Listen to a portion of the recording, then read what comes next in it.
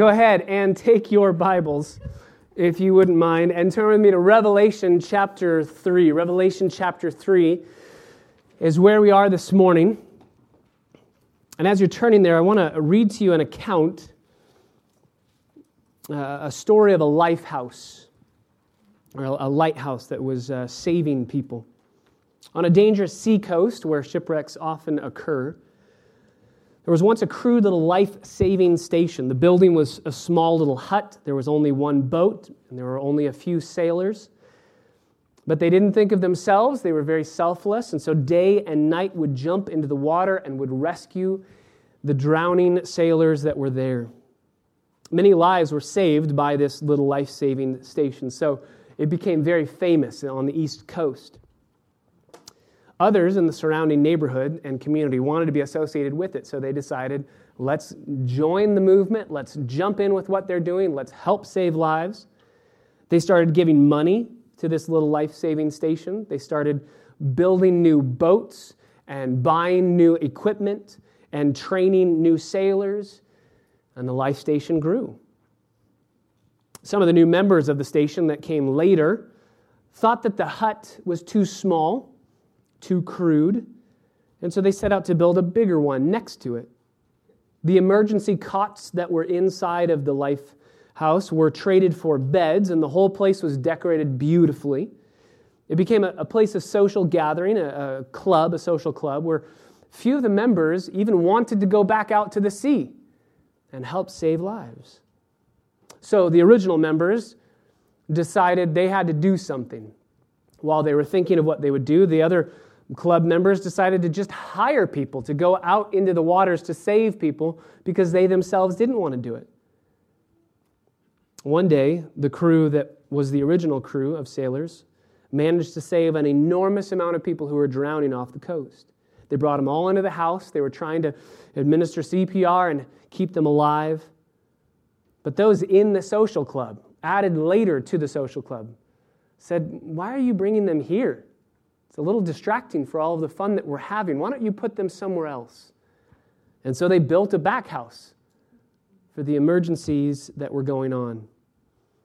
Soon, those in the social club decided, we don't even want to be a part of taking care of these lost lives of people who are drowning out in the sea. The original members said, no, that's what the whole purpose of our lifehouse was. It was for the purpose of saving. And they said, if that's the case, we are the greater majority, you're in the minority, so go build your own. So they went up the road, and they built their own new life-saving station. And if you visit the seacoast today, where this occurred, you'll find a number of country clubs and social clubs strung out along the coastline that originally began as life-saving stations and deteriorated and turned into just a place to hang out. Shipwrecks are still frequent in those waters, but most of the people who go down die. Churches can be like this. Clubs can be like this. Social clubs. I mean, even if I were to say the YMCA, we don't think of Christian when we think of YMCA, but even in the title, Young Men's Christian Association. This is a place where Christians were to gather. Schools in our country began this way. Let me read to you the purpose statement of a school, and you tell me what school you think this is. This is the purpose statement in the founding of this school. This is the purpose statement of the school. This is part of it. Quote, let every student, this was written by the original trustees of this university, let every student be plainly instructed and earnestly pressed to consider well that the main end of their life and study is to know God and Jesus Christ, and therefore to lay Christ at the bottom as the only foundation of all sound knowledge and learning.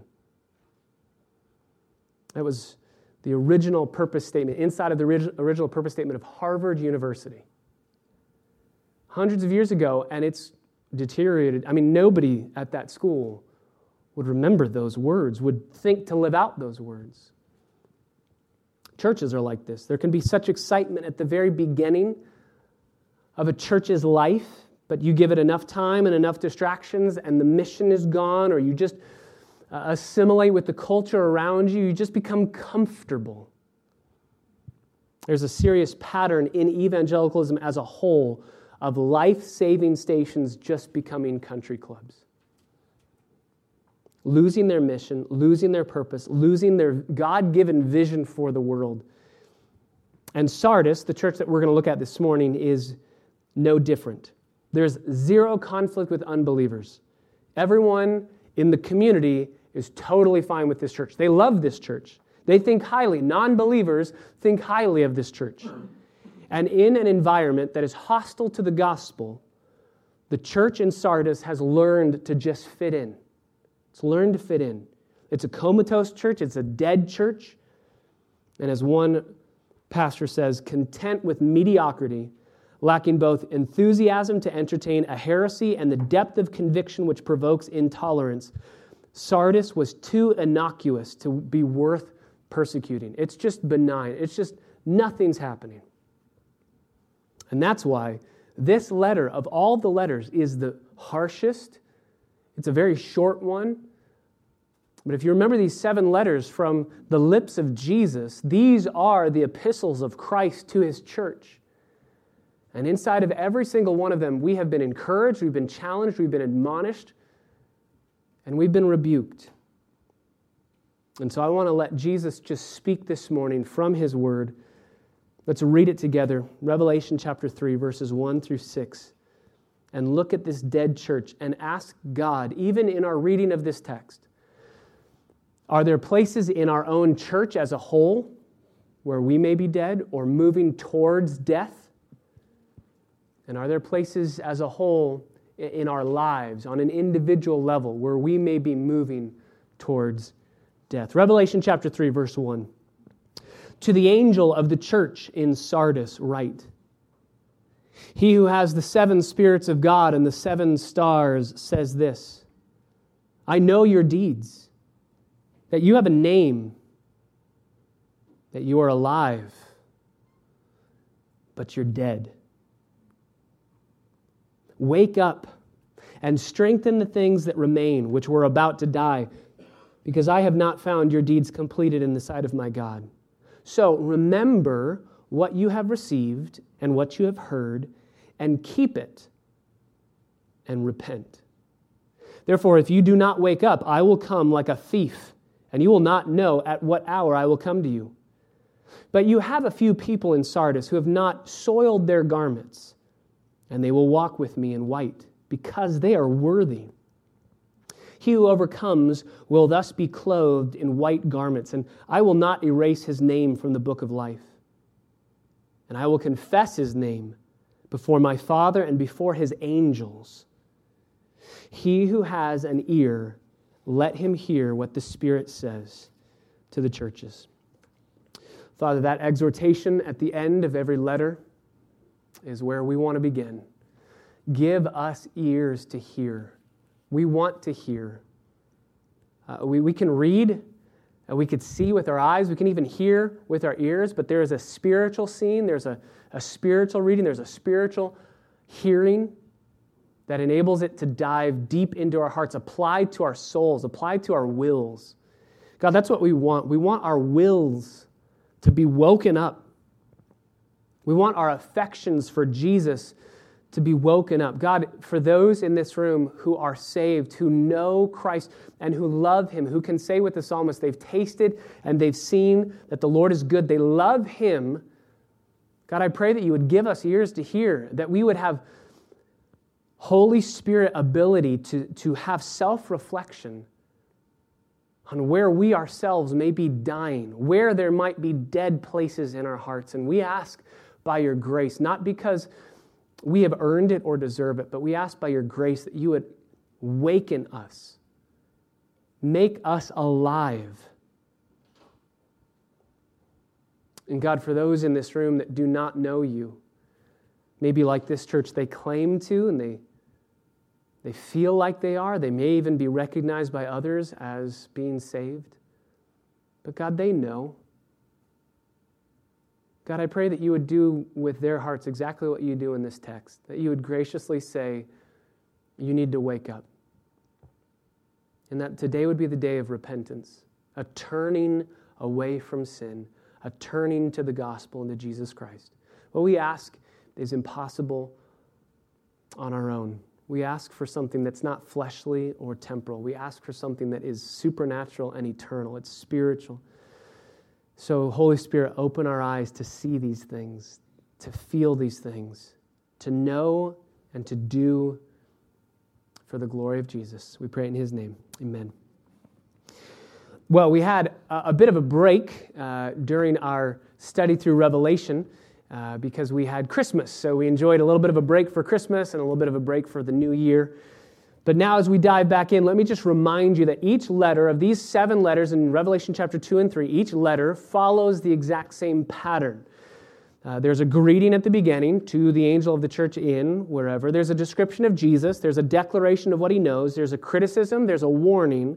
And then there's a promise and exhortation. In this one, the exhortation and the promise are switched. So there's a promise and then the exhortation. A couple of weeks ago we saw the exhortation and then the promise. Sometimes we've seen the promise and the exhortation, as we'll see here. And then in this one, there's also a very interesting component because the criticism and the warning kind of flow together, as does what Jesus knows. It kind of moves together. What He knows just goes right into the criticism. But every letter that we've seen has the same components, and those components are helpful as an outline for us so that when we get to a letter like this to Sardis, we can see something's a little bit different. And you'll see it as we go through. So let's start with number 1, the greeting. The greeting is from Jesus to the angel of the church in Sardis, the church in Sardis. So the angel of the church, the pastor to the church, Sardis. What is Sardis? It's a city, again, on this postal route. There's a big circle. This is the next city on this postal route right before we get to Philadelphia, which will be coming up in a few weeks. This city, just a few things by way of history, founded in 1200 BC. It's one of the greatest cities in Asia Minor. Silver and gold were first minted in Sardis. It was the first city to mint silver and gold. It's at the juncture of 5 major highways, so it's a very popular place, a huge city of commerce and industry. Specifically, their main industry was dyeing wool, was making fabrics and garments that would be dyed in different colors. And it was built on a very high hill. It was about 1,500 feet high. And just for way of comparison, the Sears Tower in Chicago is 1,450 feet high. So this cliffside where Sardis was is higher than the Sears Tower. It was the capital city of the Lydian Empire, which was a massive empire before the Persians came in and conquered. Then Greece came in and conquered Persia. Then Rome came in and conquered Greece. The Persians, when they attacked, they had no way to get into the city because the city was surrounded on 3 sides by these huge straight vertical cliffs. So you couldn't climb up those cliffs to get into the city, so you had to find a way to get in. And so the Persians sat and waited and waited. They tried climbing, they tried to escalate over, and they couldn't get scaling up the walls. And so they waited, and one of the soldiers in the tower in Sardis dropped his helmet out of the tower. It fell, it rolled down. And so he opened up the city gate, and he took this little pathway to get down to where his helmet was. And the people in Persia that were watching in the Persian army, they saw what route he took, and they decided, let's just follow that one back into the city. So they followed it back in, they conquered. It was destroyed in 17 AD by a massive earthquake, and they tried to rebuild it, but even kind of the laziness that we see of the church in this letter was the laziness of the city as a whole. They started to rebuild it, and they decided, we don't need to rebuild it. There were 2 massive temples that were left half finished, temples to Caesar and a temple to the snake goddess Asclepius. Pergamum ended up finishing that and took that one themselves. Smyrna ended up taking the emperor's temple. So they didn't really finish what they were starting and what they were accomplishing. Some well-known people were born and raised there. Aesop's Fables. Aesop was from Sardis, so he's born and raised in Sardis. It was a magnificent city originally, but it declined. As far as the church is concerned, in 50 to 55 AD, the gospel went to Sardis, and a church began to grow. But the church began to compromise. So much so that in this letter, there's really nothing good said by Jesus about this church. There's no real commendation. There's a little bit of one. But there's no real commendation. It's only condemnation. So this city right next to the cliffside, Sardis, once a beautiful city, now in disarray, dying as a city and dying as a church. That's the greeting to the angel of the church in Sardis write. Secondly, a description of Christ. This description of Christ, all of these come from chapter 1, the vision that John saw of Jesus, and they're all relevant to the specific church that Jesus is speaking to. So here the description is, he who has the 7 spirits of God and the 7 stars. The 7 stars, those are the 7 angels, the 7 pastors, the 7 churches, the lampstands, and their pastors. So I hold the churches in my hand, and I also have the 7 spirits of God. That's a reference from Zechariah chapter 4 to the Holy Spirit. I have the Holy Spirit. Now, why is that crucial? Why is that relevant? Why does that make sense to this church? Jesus says, I hold the Holy Spirit. I can give him, I can dispense him as quickly and as powerfully as I wish. It's important for a number of reasons. Number one, the Spirit brings conviction of sin. And these people in Sardis are no longer convicted over their sin. So Jesus says, I have the antidote to your apathy. I have the antidote. I can give you the Holy Spirit and he will convict you. I also have the Holy Spirit who will give you power. I have the Holy Spirit who can give you effectiveness in evangelism. They have just compromised with the culture. They've just grown apathetic to the gospel. They're dead, and so they're not interacting with the culture in a way that they're bringing the gospel to bear in their lives. So Jesus says, I have the Spirit who will give you power. Remember Matthew 28, lo, I'm with you always, even to the ends of the earth. I'm there. You take the gospel. I'm with you even to the end of the age. I'm here with you, and I'm going to send my Spirit to you as you go and do the work of the gospel ministry.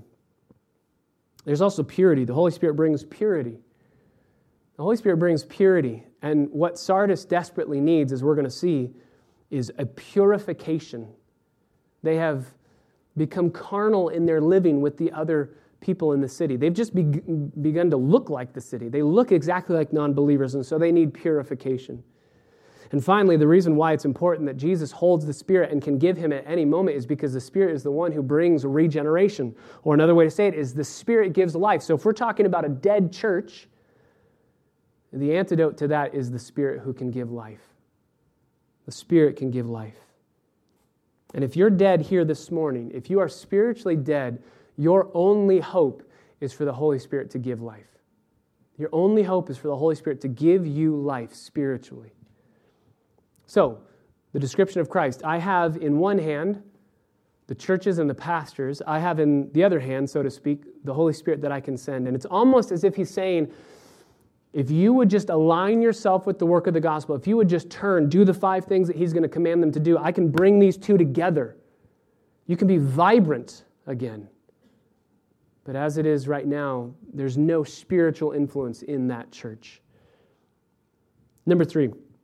Let's look at the declaration of what Christ knows. So we have the greeting, which is the city of Sardis. We have the description of Christ, which is holding the churches, the pastors, and holding the Spirit that he can give. The Holy Spirit, the third member of the Trinity. But number 3, the declaration of what Christ knows. And what I want to do is I want to give you number 3 and 4 together, because the declaration of what Christ knows is the criticism. Notice in the middle of verse 1, I know your deeds. Now, we've seen that construction every single letter. I know your deeds. I know your deeds. And normally, Jesus will go on to say, this is what you've done well. In fact, just go back to chapter 2. In chapter 2, verse 2, to the church in Ephesus, I know your deeds, I know your toil, I know your perseverance, I know that you can't tolerate evil men. You put those to the test who call themselves apostles, and they're not, and you found them to be false. You have perseverance, and you've endured for my name's sake, and you've not grown weary. So a lot of really good things. I know your deeds, and then there's always a commendation that follows. This is what I'm commending you for. That's why this letter is so jarring. That's why it doesn't quite follow that formula, because the declaration of what Christ knows is the criticism. Notice, I know your deeds, that you have a name, that you're alive, but you're dead. I know your deeds, that you have a name, you have a reputation. Name is a reputation. You have a reputation in your culture. You have a reputation in your community. And the reputation from the non-believers in your community is that is a vibrant church. That's the church to go to. It's big. It's amazing. They have the best music. They have the best preaching. They have the best everything. We love that church. The world is saying, in Sardis, the world is saying we love that church. You have a name, and that reputation is that you are alive. Anyone who is anybody is going to that church. But you're actually dead. So there's no commendation. Jesus just goes straight to what I know is that there's criticism. So 3 and 4 kind of go together. What I know is that though people think you're alive, you're actually dead. Literally in the Greek, you have a name that you're alive and you're dead. You have a name that you're alive and you're dead. Who cares about the reputation you have? You're dead. You're dead. What they actually think that they have going for them, that they have a name in their community, is what Jesus condemns them for. Maybe they even named their church Living Church or New Life Church. But there's no love for Christ in this church, so they're dead. They have a huge church. It's got a great reputation in the community. And though they think that they are alive, they're dead. Alive, that Greek word is not the normal word for physical life. It would be bios, that we have life given to us physically. It's a different Greek word, zao, that means spiritual life. So people think that you have spiritual life. People around you think that you have spiritual life, but you're spiritually dead. But why are they spiritually dead? There's 3 main reasons why we know that this church is spiritually dead. Number 1, they're carnal. I'm going to just give you 3 C's. Number 1, they're carnal. They live in sin. Herodotus, the Greek historian, said that the citizens of Sardis had a reputation for lax moral standards and open licentiousness, and the church lived just like them. So lax moral standards and open licentiousness, involved in temple prostitution and immorality, involved in all forms of idolatry and immorality. They were carnal, and they thought that's okay. I can be carnal, I can live in my flesh, I can live for sin, I can live for myself, and I can still be saved. I'm alive, and it's totally fine to live in sin. They're carnal. The second reason why they are dead is because they're complacent. They're complacent.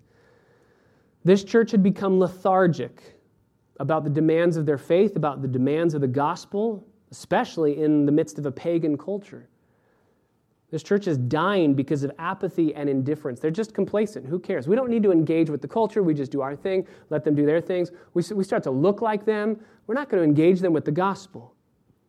And that leads to number 3. The third reason why they're dead is they are compromising. They're carnal, they're complacent, and they're compromising. The struggle against pagan influence and worldly viewpoints has been completely lost. That whole idea of tolerance, they don't care about tolerance because they look exactly like the world. They don't have to tolerate the world. They are the world.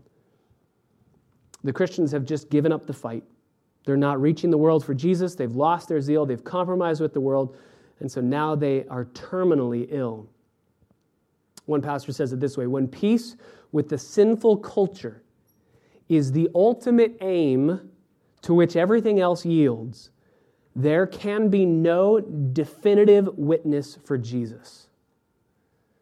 If your goal is to have peace with the world, then you are an enemy of Christ. You cannot love both of those things. They're mutually exclusive. So if I can say it this way, Sardis is a perfect model of nominal Christianity.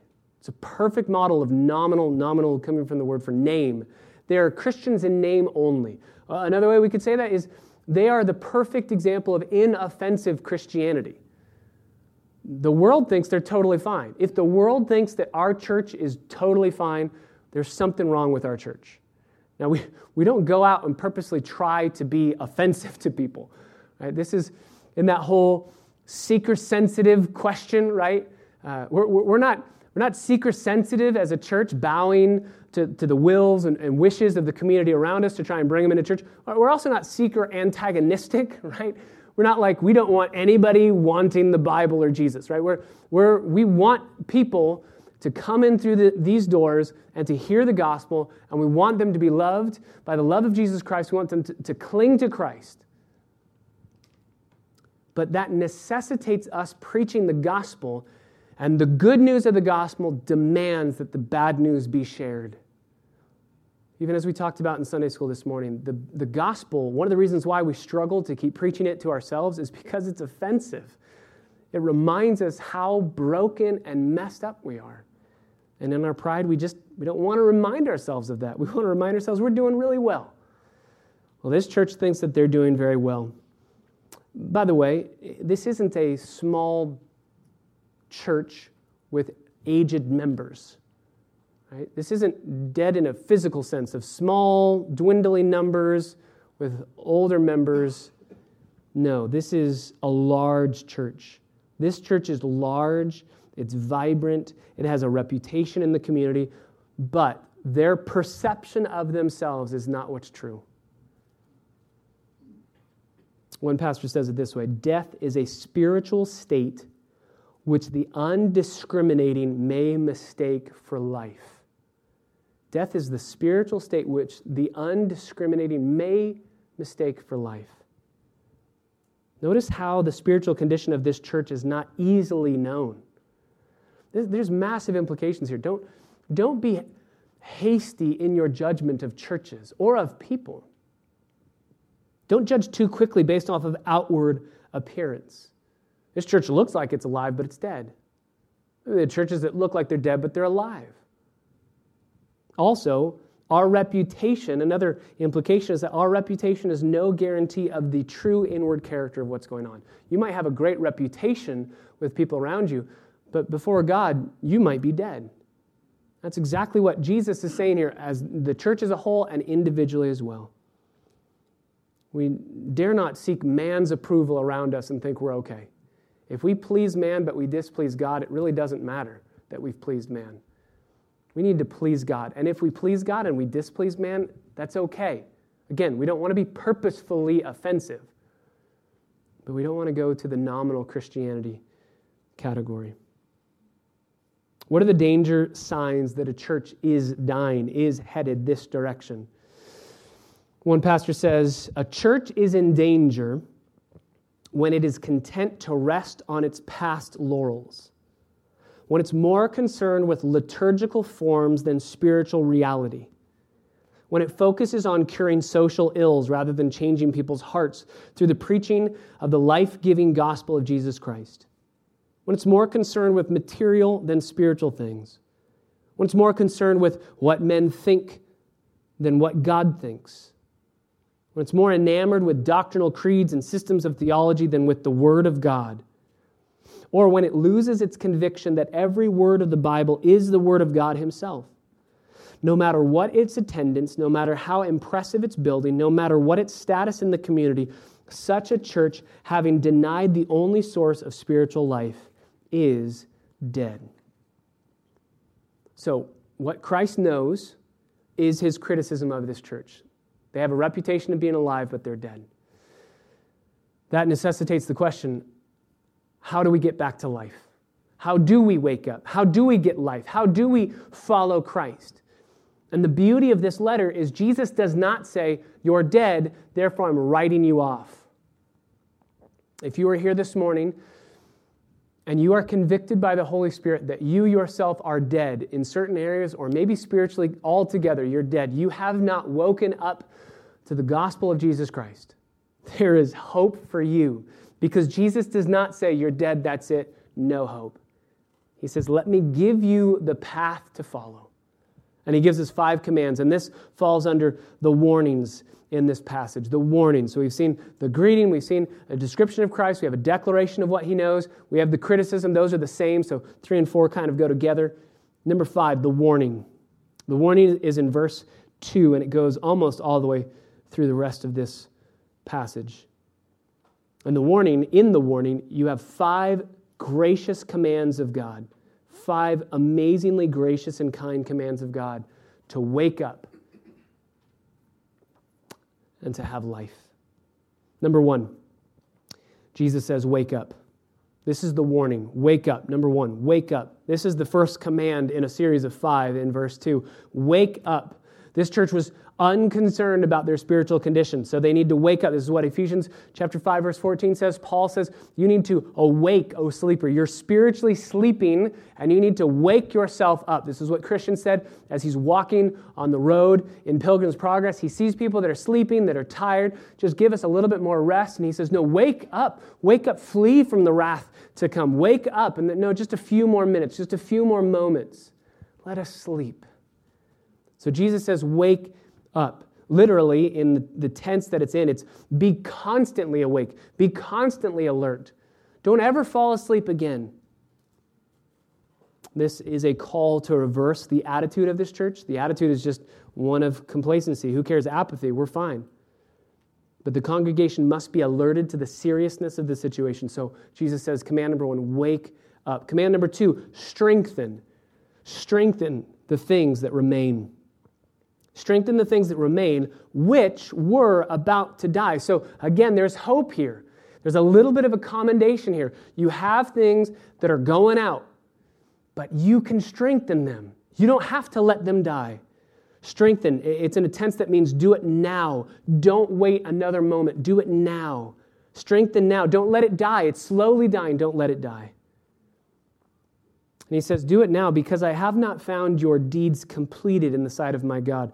There's work left for you to do. The work of killing sin, the work of going into the community with evangelism. There's work for you left to do. So do it now. It hasn't been completed yet. But again, there's beauty in this, that there's hope. There's a commendation to this dead church. And he's going to go on to say there's people in this church that aren't dead. So strengthen what remains. Wake up, strengthen what remains. Number 3, so remember, verse 3.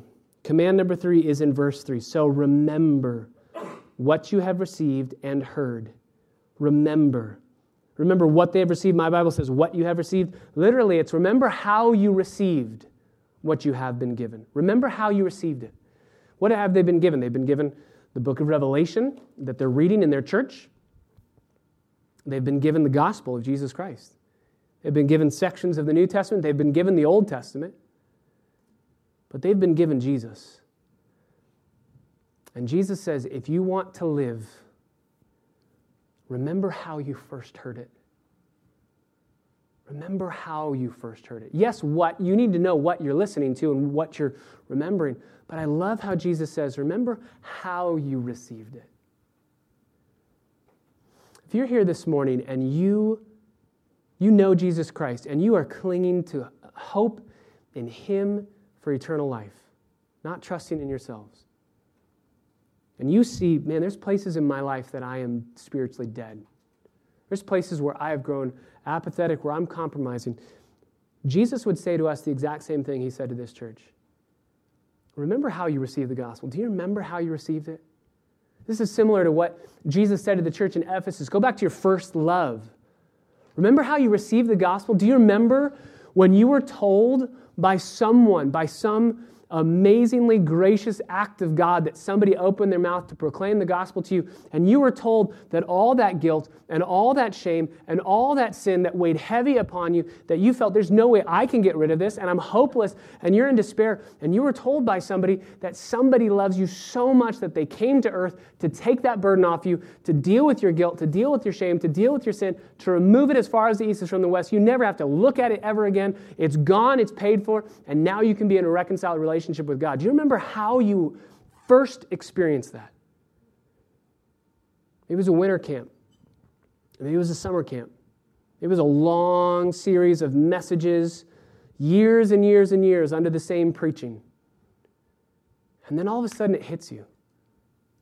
Preaching is like that, right? Not every sermon is just the most amazing sermon that's ever been preached. Preaching is like eating meals. If I were to ask you, what did you eat on December 13th for lunch? You won't remember. I don't remember. But I can tell you this, that meal kept you alive. What did I preach on 5 months ago? I don't remember. I'd have to go look at my notes. But I know that these sermons keep us alive. As we open the Word of God and we dive in together, we are reminded of how amazing Jesus is. And so Jesus says, remember, go back. Remember how you received it. You remember when you cherished the fact that now that you're a Christian, you look and act weird to the world. Do you remember that? Remember there was a song by a Christian band called Crazy. It just talks about the world around us must look at us and think we're crazy. It starts with the gospel, say it's crazy that Jesus would love us, and then the world thinks we're crazy because we love him. You remember when that was a badge of honor? And you're like, I love Jesus. And people are like, you're weird. And you're like, this is awesome. And then you grow up and time happens and you lose some friends and you realize, maybe I won't just start with I love Jesus. And you start to hide that. And in conversations, you wait and slowly but surely you move into apathy, compromise, where maybe you once took a stand and said, I'm not going to do that. Now you're laughing. Jesus says, remember. Remember. Go back. Remember the delight. Remember the passion. Remember the zeal. Go back. Remember. Now, this command requires work. It requires intensity. It requires thoughtfulness. But this will wake you up if you remember. The people in Sardis, which I personally don't know how to call them. Are they the sardines? I don't know how to call them, but the people in Sardis, we'll call them the sardines, they had forgotten. And what they are remembering in their past laurels, as that pastor said, is just what they have done, who they are, and how they've impacted people around them. They don't remember how Jesus has loved them and given himself for them. So Jesus says, remember. Number 1, wake up. Number 2, strengthen what remains. Number 3, remember. Number 4, command number 4 under this warning, remember what you've received and heard and keep. Keep is the 4th command. Keep it. Keep it. Literally, the word is guard it, like a prisoner being guarded by a soldier or a soldier standing guard at a position. And this word for guard, this word would have hit the church in Sardis. There's an irony in this. Because if you remember again, go back to the Persians, Cyrus was trying to conquer this city. This city, surrounded by 3 sides of just cliffs. Cyrus said, how are we going to get in? Sardis only put up guards around the front, not on the back sides where the cliffs are, only on the front, because nobody's going to come up that cliff. So Cyrus decided, let's try. So he got like some Cirque du Soleil guy to go flip up all the way up. Said it took 2 days. He had to stop halfway up and just kind of hang out there and wait. And then when it was night again, he went back up. And he climbed his way up, climbed over the wall, made his way into the city, got to where the gate was, unlocked it, and then said, back down the cliff to the Persian army, hey, we can go up now because I've unlocked the gate. I know how to get in. One historian said that if there had been a child standing on the wall of the city of Sardis, the child could have just gone, no. A child could have guarded this city.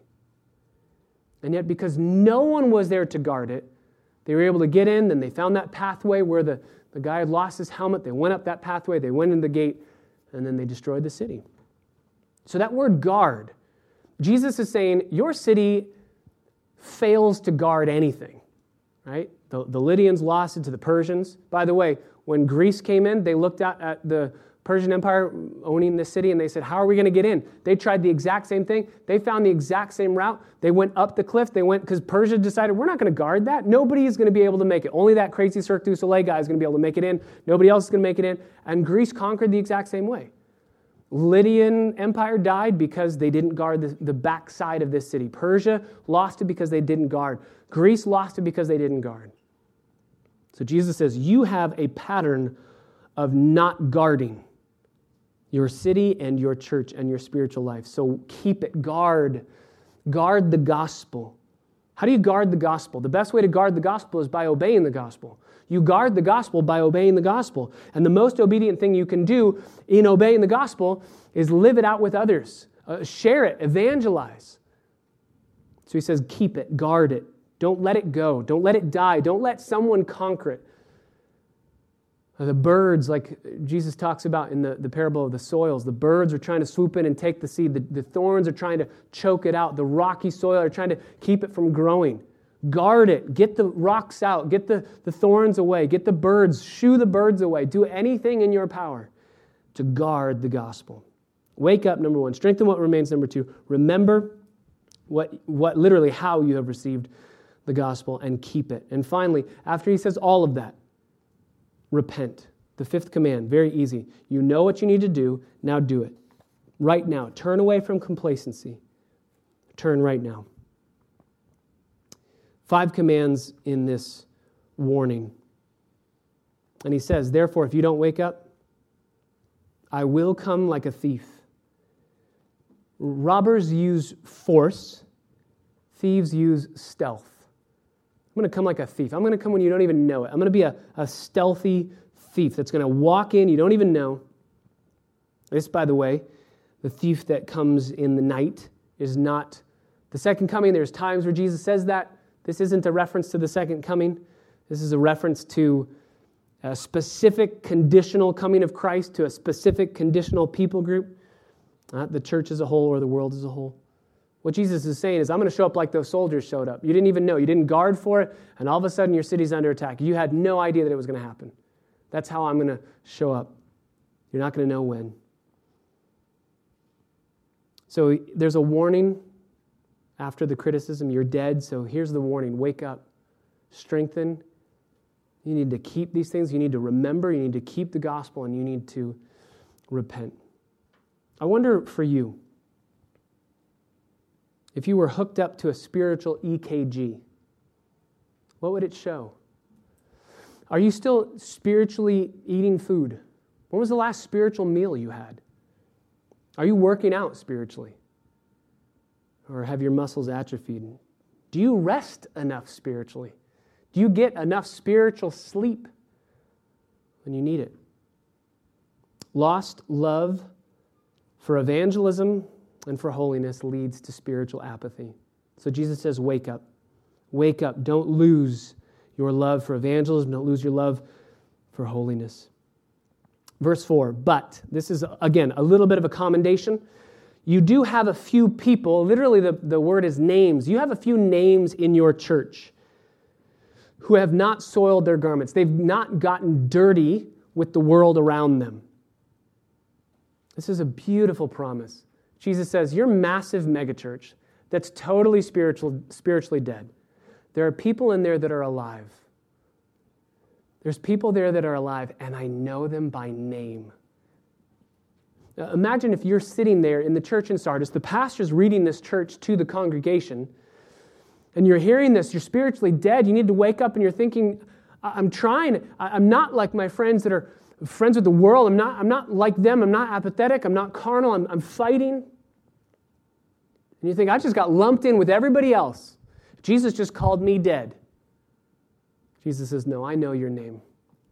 I know your name. Just because the church is dead doesn't mean that I don't know you by name and I'm not going to take you out. Just because I might take out the whole church, you are my people. And I know you. You haven't soiled your garments. And he says, they will walk with me in white because they are worthy. They will walk with me in white because they are worthy. This does not mean that they have worthiness inside themselves to save themselves. This is, you could write in there, for sake of time we can't turn there. Ephesians chapter 4 has a very good list of things to be involved in as a believer: kindness, compassion, things not to be involved in as a believer: malice, envy, strife, disunity. And Paul says above all of those things, these two big lists that Paul gives in Ephesians 4, he says, number one, walk in a manner worthy of the calling to which you've been called. That's what Jesus is saying here. They're walking in a manner worthy. They're not perfect. They're walking in a manner worthy. And then in the middle of that list in Ephesians chapter 4, Paul says, don't walk like the Gentiles do in the futility of their mind. Walk as believers under the inspiration of the Holy Spirit. Walk as those who are being led by Him, purified by Him.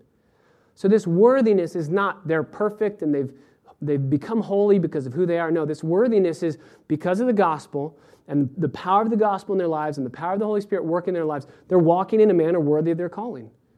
They're walking in holiness, in sanctification. They're growing. And because of that, they're going to walk with Christ in white. And this leads us in verse 5 to the promise. The promise. Number 6 in our outline, we have the greeting, we have the description of Christ, we have a declaration of what he knows, we have the criticism, we have the warning. Now, number 6, we have a promise, and then we'll end very quickly with the exhortation. Number 6, the promise. The promise. There's 3 promises that are just unbelievable. I mean, they truly are staggering. 3 promises that are given in verse 5 to the overcomer. That's our word in the Greek, Nico, where we get Nike, the one who's the victor, the one who conquers. They will get 3 things, and we could put them into 3 headings. They'll get, number 1, perfection. They'll get, number 2, security. And number 3, they'll get acceptance. They'll get perfection, security, and acceptance. First, Jesus says the overcomers will get perfection. They will be clothed in white garments. They will be clothed. That's passive. We stand there and Jesus clothes us. As we sang, faultless to stand before the throne. Blameless, with no sin on our record. This is not because of who we are. This is because of Christ and his righteousness in our place. This is Matthew 22. You remember the parable of that wedding feast? Come to the wedding. I've given you clothes. You've got to show up in a certain attire. And there are people that say, I can show up in my attire. I don't need to wear the white garments of the wedding feast. And the bouncer at the feast says, no, you're not allowed in. You can't get in because you're not wearing the right clothes. He said, I had the clothes. They were offered to you, but you didn't put them on. Jesus says, and I love this promise, those who are walking in a manner worthy of their calling on earth, they're fighting against sin, they're fighting for holiness. Those who are doing that will one day in heaven be given perfection. We talk a lot in evangelism. What you love the most is what you're going to get in eternity. If you love Jesus and you hate sin, and you're still living in it, right? You know the power that sin has. It's been broken, but it has not been completely removed. Spurgeon used to say, Noah never fell outside of the ark. He never fell out of the ark. But Noah fell a lot in the ark, right? You and I as believers, we're falling a lot, but we're never falling out of the ark, right? The salvation that God has given us, we're falling a lot in this ark. So Jesus says, if you love me and you're fighting against sin, and you're fighting for holiness, then one day you're going to get what you've always wanted. No more sin in between you and me. No more fight against sin. How often do we as believers say, man, I just want to be done fighting my sinfulness? Guys, one day you're going to get it. One day you're going to get that. The fight will be gone. If you're a non-believer and you love sin and there is no fight there, one day you're going to get that. You're going to get a place where just only sin dwells and God's punishment for sin dwells. This is where non-believers say, wait, you think I'm going to hell? And my question is, why would you want to be in heaven? You love your sin. And heaven is a place where sin does not exist. So what you love the most wouldn't exist if you went to heaven. And you hate God. And all we do in heaven is praise God and glorify him. So Jesus says here, to the overcomer, to the one who's fighting, not perfection, but progression. You're fighting in progress. To that one I will finally give perfection. I'll give you everything your heart has always wanted. Sin no more, perfection. And the way he does that is dipping our sinfulness in his blood and pulling out that garment that's now white as snow. That's one of the coolest analogies in the Bible. The Bible has 3 main illustrations or metaphors for justification. One is judicial, that we owe a debt that we couldn't pay, and Jesus pays the money. And not only pays our debt, but then gives us all of his money, gives us every dime that he has so that we are now billionaires in his sight, righteous and perfect. The second metaphor is a judicial sense. First is financial. I think I said that incorrectly. First is financial. Second is a judicial sense, right? We're standing before a lawyer, a judge. We're pleading our case. I'm guilty, but will you have mercy? And the judge brings that gavel down and says, not only are you forgiven, but the righteousness of Christ is now in your record, in your account. We have a beautiful financial metaphor. We have a beautiful judicial metaphor. And then there's clothing metaphors in the Bible for justification. That our dirty rags are taken away and Jesus cleanses them and gives us his own. We have perfection that will be given to us, promised. Secondly, security is promised to us. Security is promised. Not only are we given perfection with these white garments, number two, security. I will not erase his name from the book of life. I will not erase his name. This does not mean that it's possible for a name to be erased. This is simply saying at face value what it's saying. You're not going to have your name ever erased.